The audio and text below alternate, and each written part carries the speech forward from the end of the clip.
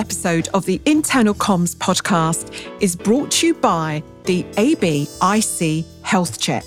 This is a brand new, free online tool for evaluating your internal comms activities. Now, you've probably used these online diagnostic tools before. Let's be honest, they can be a little lightweight, rather rudimentary, not always worth the effort of completing. We wanted the ABIC Health Check to be genuinely useful. So we designed it to be thorough. How does it work? The tool takes you through a series of questions in 6 categories: insight and understanding, strategy and planning, channels, content, measurement, and professional development. Now, my advice is don't rush through these questions. Make time to sit down with a drink of your choice and work through your answers. You'll need a good 15 minutes. At the end, once you've entered your details, your bespoke report will land automatically in your inbox. This will give you an assessment of where you are today in terms of your internal comms activities. Plus, the report will be packed with insight, advice, and practical hints and tips for what to do next, whether you're ahead of the game or just starting out. So, what are you waiting for? Head over to abcom.co.uk/health. Get a free, fresh expert assessment of your work and take your internal comms to the next level. That website address again, abcom.co.uk/health. Hello and welcome to the Internal Comms podcast with me, Katie McCauley. This is a show to inspire, inform, and generally energise those of you responsible for communicating with your organisation's internal audience. This is the last show in season 6, and it's a rather special one. I've been working in communications now for, more than 30 years, and I've been lucky enough to meet some exceptional comms professionals and business leaders. But very few have had the wisdom, the warmth, and the truly extraordinary experience of my guest this week. Sally Susman is Executive Vice President and Chief Corporate Affairs Officer at Pfizer. She oversees global policy, communications, government relations, corporate responsibility, investor relations, and also patient communications. Sally was appointed to Pfizer's Vaccine Development Task Force by her boss, the company's chief executive, Albert Bourla. And during our conversation, she talks about Pfizer's Mission Impossible, the race to design, manufacture, and distribute a vaccine in record-breaking time. She talks about what it was like to be actually in the room when the FDA, the Food and Drug Administration, approved the vaccine for emergency use. We talk about how Sally communicated vital messages to the world through her internal audience and her thoughtful approach to communicating with those who are vaccine hesitant. But we go deeper too. We talk about the importance of truth and honesty and the danger of labels. Sally explains why she believes being a gay woman in communications has helped rather than hindered her career. She shares her approach to building great relationships with CEOs and explains how she supports and develops her team of 150 people around the world. So, without further ado, it is my great delight to bring you this masterclass in communications from the very perceptive, warm and wise, and incredibly gracious Sally Susman. So, Sally, welcome to the Internal Comms podcast. It is a real privilege and honour to have you here. Thank you so much for your time. Oh, it's my pleasure. I'm looking forward to our conversation. The way that I thought we might play this, Sally, is I thought what I might do is take you back to a few pivotal moments of the last two, well, it's almost two, isn't it, momentous years, so that listeners can get a sense of your organisation's journey over that time, but also your personal journey too. But to set the scene for listeners, can you tell us a little bit about your team, the size of your team and your collective areas of responsibility? Sure. And thank you again. I look forward to telling you all of this. So, I am the Chief Corporate Affairs Officer at Pfizer. And as such, my job is to connect the company with all of our key stakeholders. So that's communications, media, online communications, internet, intranet, all the ways in which we talk to our colleagues. It's also government and public policy, public affairs. So we are talking to leaders and government officials around the world on a regular basis. I also lead our patient advocacy group for a company like Pfizer, a biopharmaceutical company. Engagement with patients is incredibly important. I also lead investor relations, and that's the dialogue that we have with our owners, our investors, about the kind of performance that we have on a regular basis. And then lastly, I also have a team that engages with NGOs and multilateral important organizations, whether that's the World Health Organization or the Gates Foundation, those kind of thought leader type places. That is a massive range of responsibilities and audiences and stakeholders. What's the size of your team? And I'm guessing it's global. It is global, and I'm very, very pleased and proud that it's a global team. Having worked myself in Europe earlier in my career, I know how important it is for these functions to be knitted together across the globe. My team is about 150 people approximately. So you're going to need all of those people, I'm sure. I need every single one of them. Absolutely. Let's take you back then. I thought we could start in spring 2020. You just mentioned the World Health Organization then, but it was around that time that the WHO declares the emergence of a global pandemic. Just out of curiosity, do you remember that moment? Do you remember where you were when you first heard that? I do. I think we all do, really. I live in New York City. I'm speaking to you from New York City. And I remember in that early period in March, a few things. I remember walking home one evening from dinner with a friend and feeling that the streets were too quiet, that it was eerie. I went into a small store to purchase a few things, and already, the shelves were a bit bare, and it was a very strange and uncomfortable feeling in a city that I love. And then also in March, Pfizer closed its world headquarters. We decided that we would take a pause from coming together into our facility, which is right in Grand Central Station in New York City. So a very busy, condensed, crowded area. I remember packing up a few things in my office and thinking, wow, I could be gone for 2 weeks. What do I want to take with me? We haven't really gone back to the office fully still now, a year and a half later. So those were my early memories. It really was a very anxious time for a lot of people. Did you have a premonition immediately that you were going to sort of get sucked into something that was so momentous and challenging?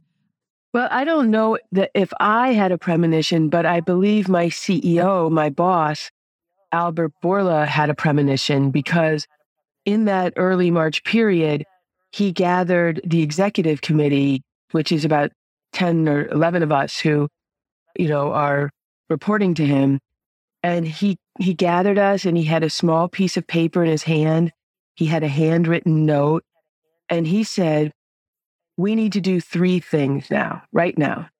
One was to take care of our more than 80,000 colleagues around the world, to attend to their needs. Some of them were in lockdown already, colleagues working out of China. As we were shifting to a home office situation, we offered some support in people setting up their workstations. other kinds of health and wellness benefits we immediately started to put in place for our colleagues. So that was number one.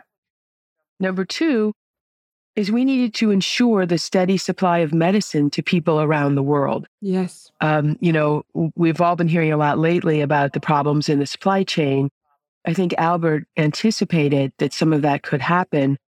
And, I don't think there's any more important supply than perhaps food and medicine. And I'm really proud of the fact that we were able to do that, even during these difficult times when people couldn't travel and work was done remotely, because cancer, surgeries, all these other serious issues and conditions did not go on holiday during COVID. So the second thing that we did was make sure our medicines reached the hospitals and doctors that needed them. And then the third thing that Albert did was declare this incredibly bold ambition to find a vaccine within the year, which, when he said it, we all shook our heads and couldn't believe it, because this is a process that usually takes 8 to 12 years. And we were going to attempt to do it in 8 months. So clearly, and we can speak more about that later, but clearly to your question, and the person who had the premonition, I believe, was my boss, Albert Bourla. So, Sally, I think it might be worth putting Albert's I was going to call it a big, hairy, audacious goal, to borrow a phrase from Jim Collins, but to put that goal into context for people, how long would it normally take Pfizer to develop a vaccine? Great point. And thanks for giving me the chance to offer some context, because it was beyond the big, hairy, audacious goal, or the famous BHAG that we hear so much about. It was really almost unspeakably bold. Typically, to develop a vaccine takes between 8 to 12 years. So we weren't taking 10% off that, 20% off that, 50% off that. We were taking 90% off that. And I'll share with you that when he said it, I think several of us thought he had misspoken, or maybe he had lost his mind, because it was just so outrageous. And we've talked about that, he and I, and he makes a great point, which is if you ask people to do something, again, 10, 20, 30% better, they amend the existing process. They tailor it, they tweak it. But if you ask people to do something that is truly game-changing, a never-before breakthrough, they have to completely rethink the process. Yes. And that's what we did. In the past, we would have proceeded in a linear way. First, you consider the plan, then you begin to build out your test models, then you test multiple times, then you take a decision whether or not to put into clinical trials, which are expensive and time-consuming. You go through the clinical trials, and if you get regulatory approval, you then start to buy raw material and reconfigure your life. We did all of that at the very beginning and began to produce this vaccine even before we knew if it would work. It's incredible. And the film, I have to say, Mission Impossible, which people can see on YouTube, the National Geographic film, is incredible, very moving and also very informative. Albert Bourla speaks with great passion. He comes across as a very charismatic individual. I know throughout your career, you'll have worked for many different kinds of leaders. How does he compare to other people in those kinds of positions you've worked for? Great question about Albert. If you don't mind, I'd like to first make a point about the Nat Geo film that you mentioned. Thank you for watching it. Thank you for bringing it to your listeners. As a communicator, it was something I did for the 80,000 people of Pfizer. Oh. When you are chief communications officer, your most important audience is your colleagues. And I felt that this would be the story that they would want to tell for the rest of their lives. Absolutely. To their children, their grandchildren, their friends, their neighbors, anyone who would listen to them, they will tell this story. And so if you're a communicator, you also often in your company become the chief documentarian, the archivist in charge, the traditional historical memory. And so I made that film at great risk because we started to film it before we knew that the vaccine worked. Oh, wow. So I was filming in the spring, the summer, the fall, in advance of the November date when we found out how effective it was. And I had so many sleepless nights wondering, am I televising a debacle? Am I filming a disaster? It was a big risk, but a risk worth taking because you can't go back and create that tension in those moments of uncertainty after the fact. So thank you for mentioning the film, and I hope everyone will see it, as you said, on YouTube. Now, Albert, he's extraordinary. He is incredibly authentic, humble, funny, driven, intense, inspiring. I've had the honor to work directly with 9 CEOs over the time of my career, reporting directly to 6. So I know how important the CEO is in terms of shaping everything, the tone, the pace, the culture. And I have, again, been honored to work with many wonderful CEOs, but Albert's extraordinary. I mean, he's really, really extraordinary. And I like to think about the world through the reporting of the media because that's our business. And we also embedded the Wall Street Journal with us through this process. So on the day that the vaccine was declared so highly effective, the next day, the Journal had a full, soup to nuts story about how it came together. Their headline, Crazy Deadlines and a Pushy CEO. And I love that because it's true. I mean, those crazy deadlines were set by Albert. And yes, they call him pushy. I like to call him driven, hardworking, demanding. But it was because he led the effort. He was the project manager that we were able to get this done in record time. Just one supplementary question I have to ask you, as you have said that you reported directly to, I think you said 6 different CEOs. Is there one single piece of advice you'd give someone who's stepping up into that position for when you've got to walk into the room, maybe for the first time, and really cement that relationship? Is there something that goes through your mind when you step into the room for the first time to meet your new CEO? Oh, wow. That is a great question and one I've never been asked. I think the most important thing that a CEO needs to know about his or her chief communications officer is that they will always, always tell them the truth. Wow. And candidly, privately, that you won't be afraid to say what they need to hear. You won't be intimidated by them. You have their back. You have their best interests at heart. And you are confident and unafraid. I mean, it's always respectful and, in the end, deferential, because you can say, please do A, and they may do B, but the way you can sleep at night is to know that you've given it your very best and that they know you're going to give it your very best. Thank you very much for that very wise advice. So you get appointed to the Vaccine Development Task Force. I'm just curious about how that came about. Did you put your hand up and say, I'd very much like to get involved? Was it taken for granted you would be part of that task force? How did that come about? I wish I had had the foresight to have raised my hand.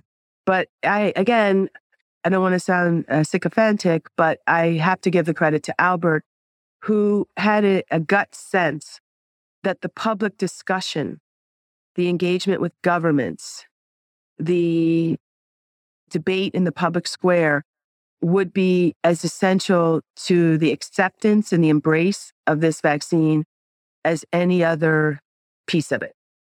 And kudos again to him. Not every CEO would have thought of that. The old school CEO would have said, well, when we finish, we'll call Sally and she'll, put out a press release or mop up or, make outreach calls or write a stakeholder plan. But we were in the middle of a pandemic. It was very scary. People were frightened. Governments were calling. We had put ourselves in a very public position as not only the backer of the vaccine, but the proponent of a new, novel, never used before technology. And there was going to be a huge, huge communications, public affairs element to this. And he saw that. And I quickly came to realize how true that would be. You're absolutely right. We're so used to being called at the end. I was like, oh, we probably need a comms plan about that. All that work that you did before, during, laid the way. Yeah, absolutely. Yeah, an amazing story. I've heard you say that you set yourself a kind of secret goal, a sort of guiding intention during this period of development. What was that intention? What were you hoping to achieve? Thank you. My driving intention, and I do believe intentionality is an important and under discussed element within communications, but my guiding intentionality was to transform the reputation of the company alongside the development of the vaccine. It came to me early in the sort of April, May period when this is 2020, when I was producing the regular kinds of plans that people like us produce, the key messages, the reactive statements. And I just had this feeling that something was missing. And what was missing was an opportunity to make the most of the moment and to not only create a vaccine with such impact, but to also get that rare chance to have people rethink who you are and what you're doing. And for an industry like the biopharmaceutical industry, that's hard. People think they know us and their thoughts and feelings are set deep. And so, the kinds of things we did to achieve that intention, which we have achieved because we've gone from being a laggard on the reputation front to a top 10 brand, were things like documenting the journey, working across the industry in belief that the only enemy was the virus, not one another. Our chief rallying cry, science will win, not Pfizer will win, science will win. And doing all these things differently, posting our clinical trials on our websites, radical transparency. These were the elements that really went to the deeper intentionality to change the reputation alongside developing the vaccine. I'm just curious, you've used that word intentionality a few times now, and I'm hearing it a lot in other conversations I'm having. I'm just curious what that looks like in a practical sense on the ground day to day. Does it look like pausing for a moment to reflect on a higher overarching objective or goal, to sort of question why? Is that what it actually looks like? I'm just curious to unpick that slightly. That is exactly what it looks like. It's the pausing and preparation that we often don't have in our roles because we often are so reactive and incoming takes the lead in terms of what we have to deal with. And I think each person has to find the pause in their own way. For me, during this period, it's often come during long walks that I like to take. It's usually try to start the morning with a long walk and reflect and really give yourself a chance to think ahead. So right now, you and I are talking in early November. I'm starting to think about what are the big opportunities for Pfizer next year? How do you build on this success to the next success? And taking a moment 6 weeks out to the new year to really think about that. I mean, I guess you could say, well, that's just long range planning, but I think it's actually something deeper. It's asking the questions, what do I want to be remembered for? What mark do I want to make on this company? How do I want to lead my team? These are the questions, and this is intentionality in action to interrogate yourself in this way.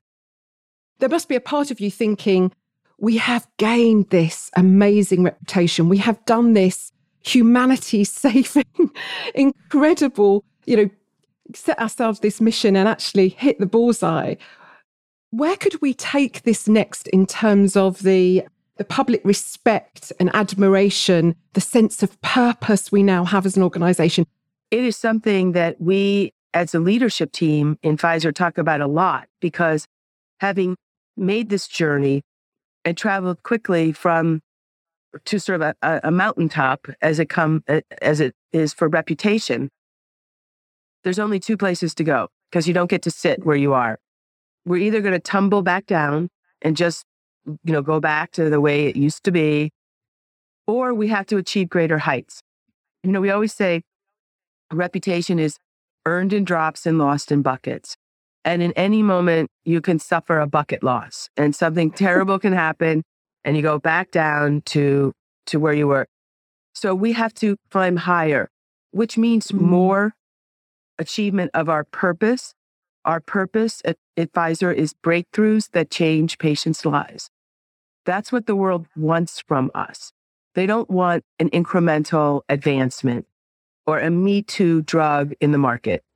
The reason that the vaccine broke through is it was a breakthrough, for sure. And it affected and changed a lot of people's lives.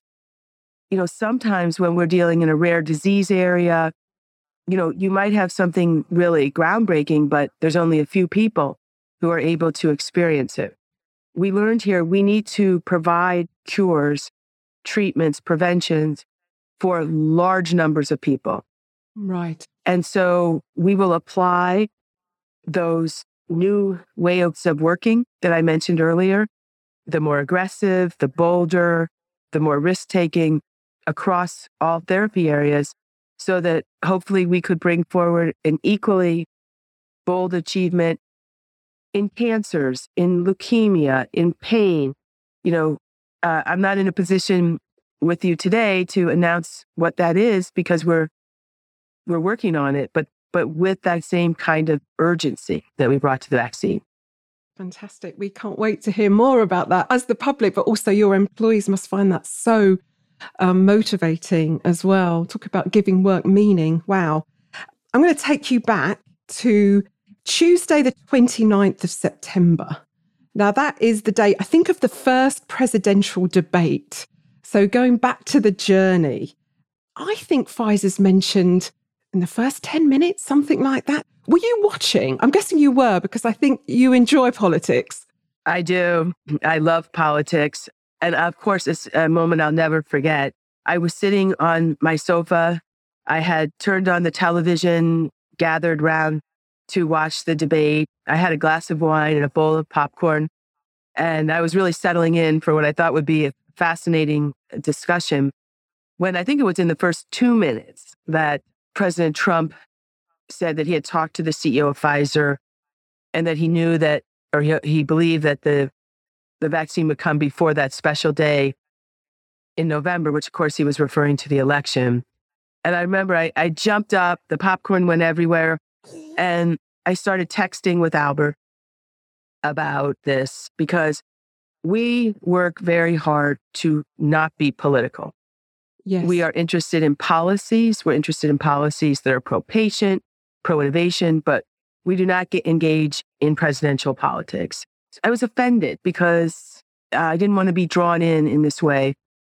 So I spent most of the rest of that night together with Albert drafting an opinion piece, a personal letter from Albert that I wanted to place in a prominent news publication like the Wall Street Journal or the Financial Times. We wrote a couple of key points: that we were moving at the speed of science and that we wouldn't be dragged into politics, that we had to honor our 170-year legacy to the company and not any given election cycle, et cetera. And I was trying to downplay the politics, and I could not get that letter published anywhere. Nobody was interested. Well, they were interested, but only if we were willing to swing back at the president or, engage in more mudslinging. And we were trying to do the opposite. We were trying to depoliticize, de-escalate this, and remind people that we were on a scientific journey, not a political campaign. So nobody wanted to publish it. And I felt terrible. I mean, I'm the head of corporate affairs at Pfizer and I can't get something placed. And I was embarrassed. But we decided to rewrite the letter, change it slightly to be in the form of a letter to our colleagues. Since they, again, are our most important shareholder, they too had seen this on television and watched it. And we also placed it on our website, at which point it went massively viral. Wow. And all of those publications that had snubbed us covered it. Okay. Wow. More as a news item and less as a opinion piece. And so from that point forward, we used our Pfizer.com almost like a media outlet. And it was thrilling to me because not only had we created a vaccine, I think we had created a content machine as well, because people were looking to us for our expertise, our knowledge. But it was really because of that crazy debate that we traveled that journey and found our way to finding our own voice and how to amplify our own voice, which is so important. So the next truly momentous day I'm going to take you back to is Sunday, the 8th of November, 2020. And for people who I'm sure are going to watch Mission Impossible, you get to see what happens in the room. But as comms professionals, we often are in the room at a sort of a momentous moment when something's decided or something suddenly happens. Can you just talk us through what it was like being in the room on that day when you got the news about the vaccine? Of course. I said that debate is a day I'll never forget, but in truth, this is the day that beats all others in my professional life. We were aware that the FDA, the Federal Drug Administration in the United States, was meeting with their advisory committee to determine and look at the unblinding of the data from our clinical trials. So they would see for the first time what kind of protection did the vaccine offer to people who were in risk of being exposed to the virus. So we have a small office in Connecticut. I'm talking to you from our headquarters in New York City, but we have a small office in Connecticut. And we gathered there. There were 5 of us in the room: Albert, our chief scientist, Michael Dolston, our general counsel, Doug Lankler, Albert's chief of staff, Yolanda Lyle, and myself. And we are waiting for the call that the committee has met and made their determination. And we were trying to kill time.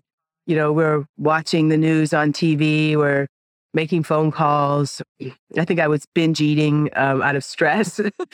And all of a sudden, it took a long time, which made us nervous.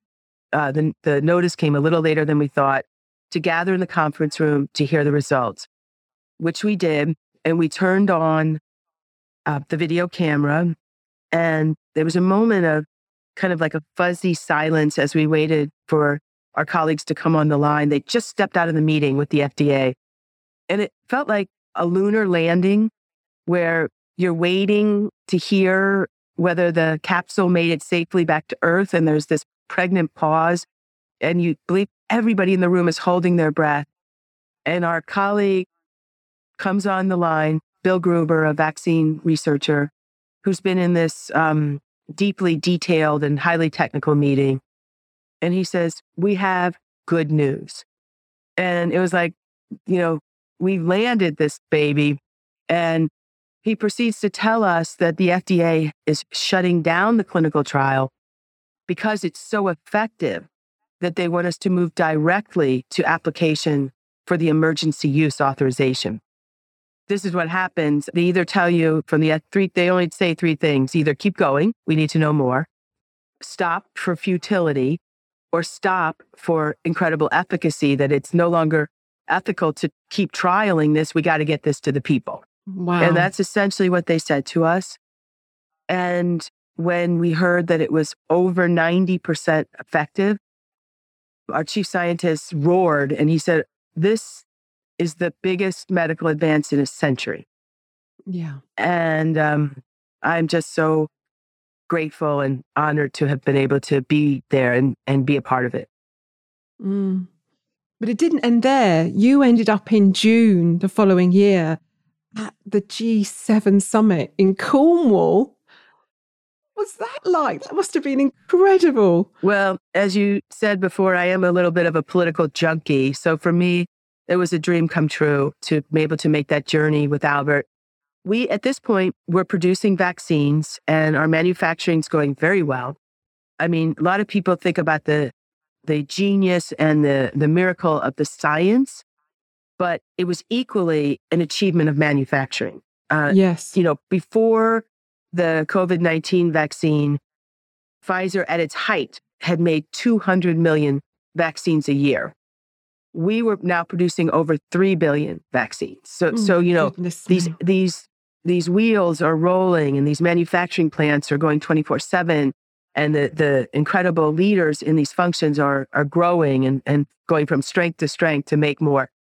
And we were in discussions with the U.S. government about giving them vaccines at cost. So on a non-commercial basis, no profit to Pfizer, giving them at cost to the U.S. government so that they could then share them with the low and middle income countries and the people in need.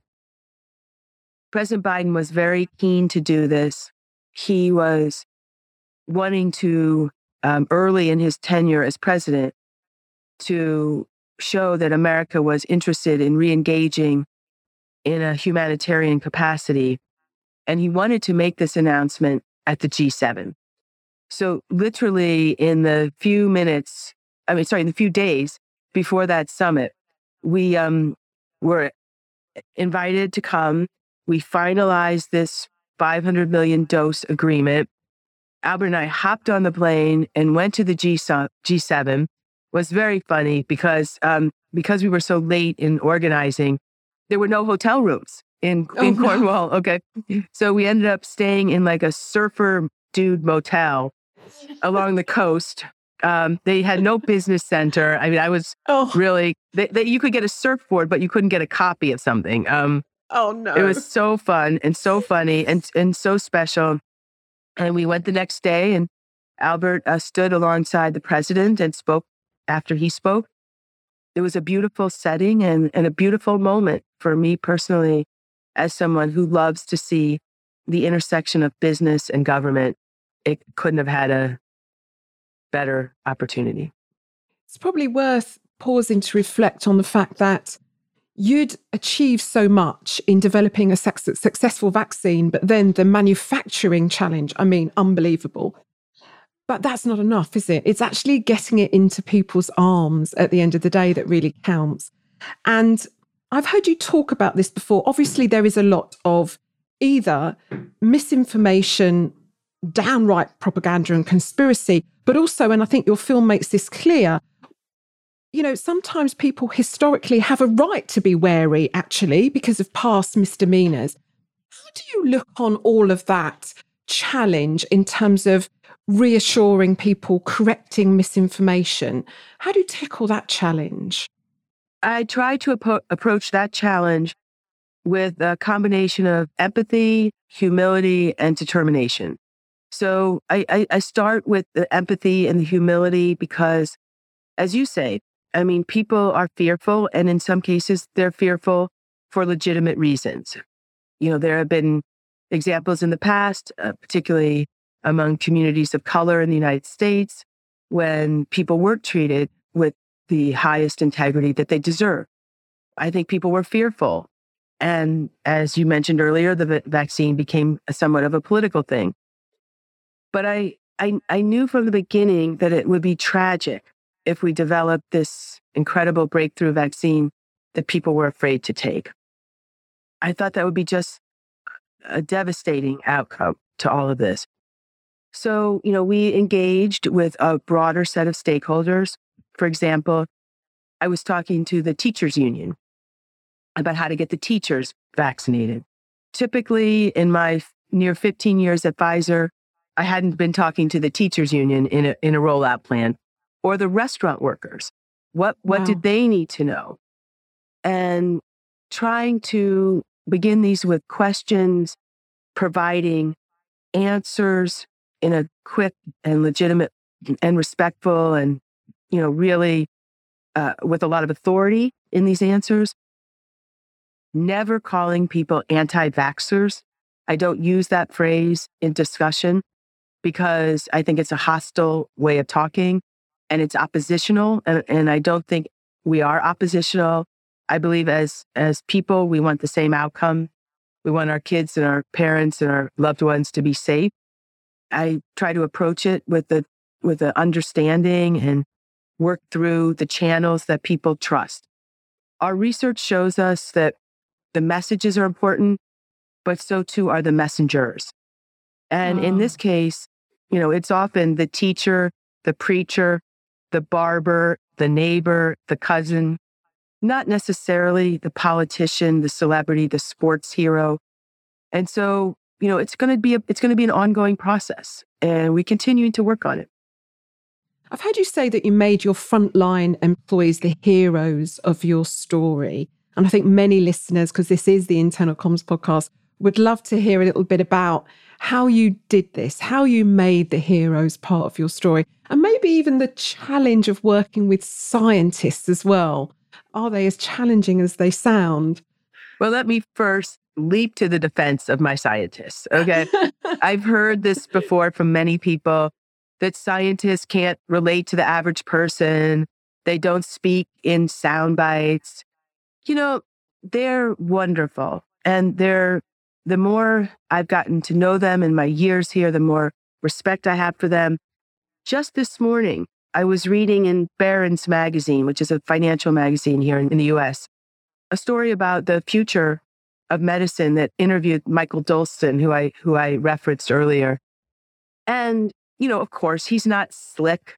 He's not, maybe the punchiest with the soundbite, but is that what we really want as a society? Or do we want a more thorough, considered, educated, thoughtful response? So, to me, these people are celebrities and they deserve to be treated like rock stars. Many of them, their names you will never know. Katherine Jansen is our lead vaccine researcher. She's a hero to me and to us, but not known in the larger world. So I will continue to be their advocate and their humble servant in trying to have them speak on behalf of Pfizer. In terms of the frontline workers more generally, it was terrific to dive into the details of how all this came together and employ those frontline workers in telling those stories. Like, for example, I know people had heard that in the earlier stages, the vaccine required a very cold storage temperature. We've improved on that. But, we took people to meet the guy we called the Iceman in the company who was in charge of keeping the vaccine cold in something we called the freezer farm. We had like a warehouse full of freezers. And so, the media was so hungry over the course of the year and a half that this all happened for detail that we could parse the story into small bite-sized pieces, feature the women and men on the line who were doing it and let them tell the story. How do we get it from the factory to the airplanes that would transport it? How did we purchase these raw materials? Each one of these was its own story. One of the things that's going through my mind is that you have this amazing story. You have this incredible purpose. And when you described it, not as an incremental improvement on drugs and medicine in general, but actually you're going for these moonshots in the future, what would you say to someone listening who doesn't appear to have such a compelling purpose or mission? Is it possible that all organizations can find that compelling purpose if they look hard enough for it, would you say? You've worked in lots of different sectors and different industries. So curious to hear your thoughts on that. It's a wonderful question. And you can find purpose in all kinds of places. And these moments capture us sometimes when we least expect them. To be very, very candid, I had thought I was feeling I was in a been there, done that phase of my career. Was even potentially contemplating what the next chapter might look like. Didn't think there was much for me to learn, particularly in the kind of role that I was in. And then this happened. And you never know when it's going to happen to you. So part of it is remaining engaged and present and open to the possibility of where a moonshot might find you. Moonshots are really, they cut across every field. And because I know people will be asking this question, I'd like to tell your listeners that there's a book coming out on March 9 of 2022, so just 4 or 5 months away, called Moonshot: Inside the Race to Make the Impossible Possible. And it's Albert Bourla's memoir of the 9 months. It's a compression story. It's just 9 months behind the scenes. And I think we hope that it will be inspiring to people to be ready for their moonshot. Albert says, luck never comes to the unprepared. Yes. So the book is a series of ideas like that to help people ready themselves for the next moonshot. Yeah. Wow. We look forward to that. Thank you for the heads up. You've talked previously about, and this is going off at a slight tangent, but I think it might be interesting to go here next, about how destructive labels can be. I just wonder if you could talk to us a little bit about labels, maybe your own experience of labels. I'm opening up the conversation here. Is it true that you said that, first of all? Am I reading things right on the internet? I'm sure I said it because I believe it. Right. I think that labels are limiting. When I came out in the mid 1980s as a gay woman, my family worried that having that label would limit my chances to have a more successful career or long-term partnership or children. And I began to work against that. And those three things, a family, and I have a wonderful wife that she and I have been together for 33 years. I have a daughter, 27, and I have a career I'm really proud of. And it wasn't always a given that it's hard to remember what it was like, 40 years ago in the LGBTQ world. It wasn't as accepted. It wasn't as common for gay people to be out and to be in prominent positions. But I just decided that this label couldn't be all that I am. It is part of who I am. It's a meaningful part. But I'm also, I'm a woman. I'm a businesswoman in my heart. I'm a New Yorker. I'm a writer. I'm many things. We're all many things. And it's sad to me when labels of gender, race, nationality, income level, ability, if they become limiting. I'm not suggesting people shouldn't take pride and express who they are in whatever way they want to express who they are. But I don't want to see the labels that I often see that limit people's possibilities to say a certain type of person can't do something. So that's why I continue to rail against labels. I'm just so curious to go back to that young woman that came out in the 1980s at a time when, as you say, most people were doing precisely the opposite. It's not quite the same now. And people who maybe weren't even born then, I'm sure they've read the stories. What was it that made you do that? Was it your personality? Was it something that you just felt you had to do? Did you just take a deep breath and do it? I'm just conscious, curious, I suppose, of how were you able to do that? Well, it was really hard, but it felt to me required. My parents, who have wonderful parents, they raised me to be an honest, truth-telling person. And I was fairly close with my parents. And I knew that this was going to be devastating to them, and it was. I was living in Washington, D.C.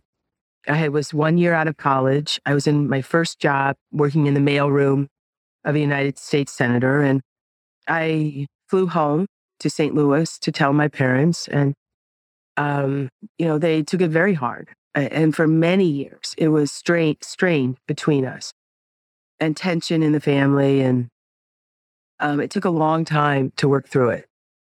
But thank God we did, because I can't imagine the pain of living one's life in the closet. And as you say, there were many people living their lives in the closet. It never felt like anything other than a prison to me, the thought to live in a closet. It was also concurrent in the mid 80s with the height of the AIDS epidemic. Okay. And there were lots of young men, friends of mine, who were dying of AIDS. And the whole way in which the illness was treated and discussed became part of the gay civil rights movement.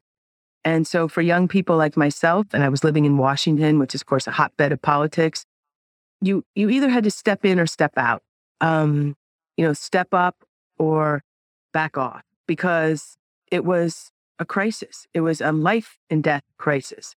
And even though it was more for men than for women, if you were identifying as gay or lesbian at the time, it was a moment and ended up being very catalytic for the gay civil rights movement, that when I think about it, what has changed in Western society from the mid 80s to today is extraordinary. Right to adopt, right to marry, freedom from persecution, job protection. These things have happened in relatively short time. And I'm just so grateful to have lived in this time, in this place, to have been able to participate in and witness what must be the most rapid civil rights change in history. This is just an observation, Sally, but there's something of a golden thread running through this conversation, which is about truth, I think. It's interesting to me that you said when you walk into the room for a chief executive for the first time, one of the things you're going to bear in mind all the time is to tell the truth, even if it's uncomfortable, but in a deferential and respectful way. And being truthful to yourself, I guess what I'm pondering is that truthfulness, I guess, has to start at home. Would that be fair? Oh, I think it's more than fair. It's absolutely essential. And, of course, I did worry when I was young whether being gay might impact my career. I've actually come to believe it accelerated my career because of the authenticity and the comfort with difficult conversations, the nonstop need to introduce and tell the truth became, I think, a way in which I tried to be in the world. I've had an experience where on a job interview, I was asked, "What does your husband do?" I wear a small gold ring on my finger. And, you have to think in that moment, am I going to go there? You sort of imagine you will reveal these personal details over time. But in that moment, I paused, to your earlier point, and I gathered my intention. And I said to this individual, who's quite prominent person and was holding the keys to a job I wanted very badly, I thanked him for asking about my personal life. I shared with him how fortunate I am to have a wonderful partner and that she has been a support to my career, and that she and I are raising a wonderful daughter, and that I really, wanted him to know who I was. And it ended up resulting in a quiet moment where I really didn't know what was going to happen next. But he essentially offered me the job on the spot and, Wow. and said, you're gracious and you're modern and you're, I don't remember the words. I remember the outcome of enormous relief and happiness. But I had to tell him the story in a way that was non-confrontational. Yes. Positive and inclusive to bring him along. And of course, like all gay people, I've had some version of the story happen all the time. Your kid's school teacher, the new neighbor in the apartment building, the new coworker. And with each turn, you have a decision. Do you speak the truth I love your phrase, the golden thread. You're going to sew with the golden thread, or are you going to, you know, be vague or unclear in ways that breed distrust and distance? And that's not what we as communicators want to do. One of the other things that I read that you said recently is about the impact of remote working on today's world, on us as comms professionals. And you said that there's a possibility that we might lose the opportunity for apprenticeship. And that really piqued my interest. I wonder how you're approaching the challenge of hybrid working, as I'm guessing now some people in the office, some people not, about especially around learning and support across a comms team. And obviously you have a global team, so you have that added problem of time differences. How do you approach that challenge? Candidly, I struggle. I was never a big fan of working from home. And, I know it's very popular. And at Pfizer in the summers, people could work from home on Fridays. And I never really embraced it. I always thought that our job as communicators was to be at the right hand of our commercial partners, our scientific partners, or whoever you work with in your business. But I've learned some things and I've changed my views. So the fact that we could create this vaccine while working remotely as a leadership team, is a proof point you can't ignore. I mean, I'm grateful to the scientists in the laboratory and the manufacturing colleagues in the plants who had to go in every day. But many of us have worked remotely and continue to this day to work remotely and flexibly, coming to the office as needed. So I had to rethink my bias. I had to rethink, okay, maybe this is the modern way of working. And technology helped us a lot. So, Zoom calls, massive rise in popularity of podcasts like yours, where people can listen at their leisure, and lots of ways in which technology helped us to keep the glue in the organization. But I still maintain that there is something that's a bit lost, and that is the crucial apprenticeship that happens in corporate affairs and communications. When I was young in the field, my really first role in communications was at the American Express Company. I started in 1990.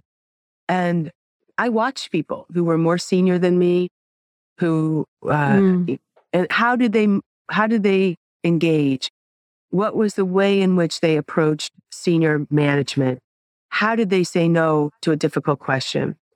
And throughout my career, I continued to have leaders and mentors whose example was my guide. And I'm at a place in my life now, I have a large team and I have a strong team. And I see my role as to assist, facilitate, apprentice them as they go about their work, which they do very, very well. And sometimes that means just coming into my office, close the door, hash through a problem or brainstorm a new way of doing something. And that's very hard to do remotely. Even with the gee whiz technology that we have, I don't find it quite the same. And I think something is lost, particularly for people in the early stages of their career. Yeah, I would agree. We haven't got long. We have a couple of quick fire questions. I'm going to shorten them down a little bit. What would most surprise people about Sally Susman? And the reason I ask this, that you seem a very open, warm, generally, as we talked about truth. Is there anything that would surprise people about you? Oh, I'm sure there's a lot of things that would surprise people about me, but maybe the one that is most unexpected is that I'm an introvert. I take energy from quiet pursuits. I like to read, to write, to walk. Being a forward-leaning public person is not actually natural to me. Do you think, though, that people where it doesn't come naturally, tend to be the ones that actually perform better because they don't shoot from the hip. They always come well prepared and they listen. Do you think actually that's a secret weapon to anyone who's thinking, gosh, I feel like that, I'm a bit of an introvert? Is it actually It's a secret of success. I have to tell you, I have never heard that argument, but I like it. And I will reflect on that. Certainly, listening skills are the most underappreciated skill in corporate life. People say, oh, she's a great presenter or he's a fantastic salesperson. But the secret sauce, the superpower, I think for most leaders is those that are able to really listen and hear for meaning and understanding. I totally agree. What do you wish you had known when you first started out in your career? I wish then that I had worried less. I'm a natural worrier. I still worry a lot, and it comes with the territory. I'm sort of paid to worry, but I think I had a lot of anxiety about, am I making the right moves here? Am I presenting myself appropriately? A lot of young people will send me their resume to read and review for them, and they are struggling over a word. Should I say it this way or say it that way? And I just wish I could have told myself and every other young person I speak with not to worry so much. Life happens in the balance of things. And, I know in our cancel culture and our online world where nothing disappears, people really worry about a misstep, and I understand that. But what I'm trying to say is that judge yourself over time, not because of one mistake or one failing. There's lots of opportunities to succeed.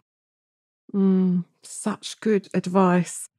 Finally, Sally, I'm going to give you a billboard. It's a bit of a metaphorical billboard for millions to see. And on that, you can put any message you like. What would you like to put on your billboard? Wow, what a great question. So when I was growing up, my mom used to say something to me repeatedly, and it annoyed me a lot. My mom used to say, it's not what happens to you, it's how you handle it. And I thought, she doesn't understand. This bad thing happened to me and she doesn't care. But she was actually, grooming me for a world in which things happen all the time to people that they don't expect, that aren't always positive, that might be difficult to navigate.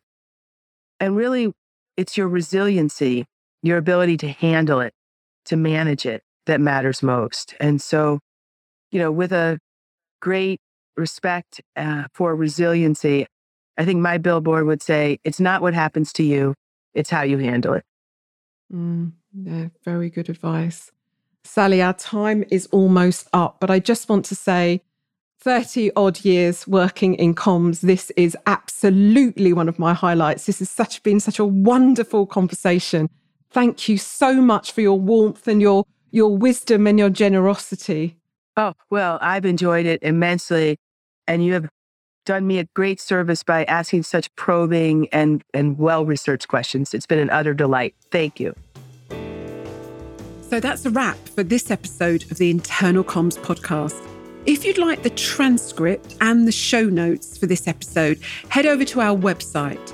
That's abcom.co.uk/podcast. You can read the transcript online or download it as a PDF, and you'll also find all the links you need to the show there. I highly recommend watching that National Geographic film, Mission Impossible. If you're enjoying the show, I would be immensely grateful if you could show your appreciation by leaving us a review on Apple Podcasts. This isn't just vanity metrics on my part, I promise you. It's the way the algorithms work. The more ratings we have, the more discoverable we are for other internal comms pros out there. As season 6 draws to a close, I am thrilled to say that the show has been downloaded nearly 85,000 times in more than 50 countries worldwide. And what's more, our listenership is growing. Now, for me, that's a testament to the growing importance of internal communication, a growing recognition that having Informed, motivated, and inspired employees is what sets an organisation apart from its competitors and enables it to really thrive in today's fast-paced and challenging world. Thank you to all of those who reach out to me on LinkedIn, Twitter, and who send emails to say how much you're enjoying the show. I received an email just last week from a group internal comms manager who wrote, "I listen to your podcast like it's the last piece of oxygen in the room." Wow, such wonderful feedback really does make this all worthwhile. If you think you have a story to share for season 7, please don't be shy. Get in touch and let's talk it through. All you need to do is send us an email. Our address is icom.co.uk.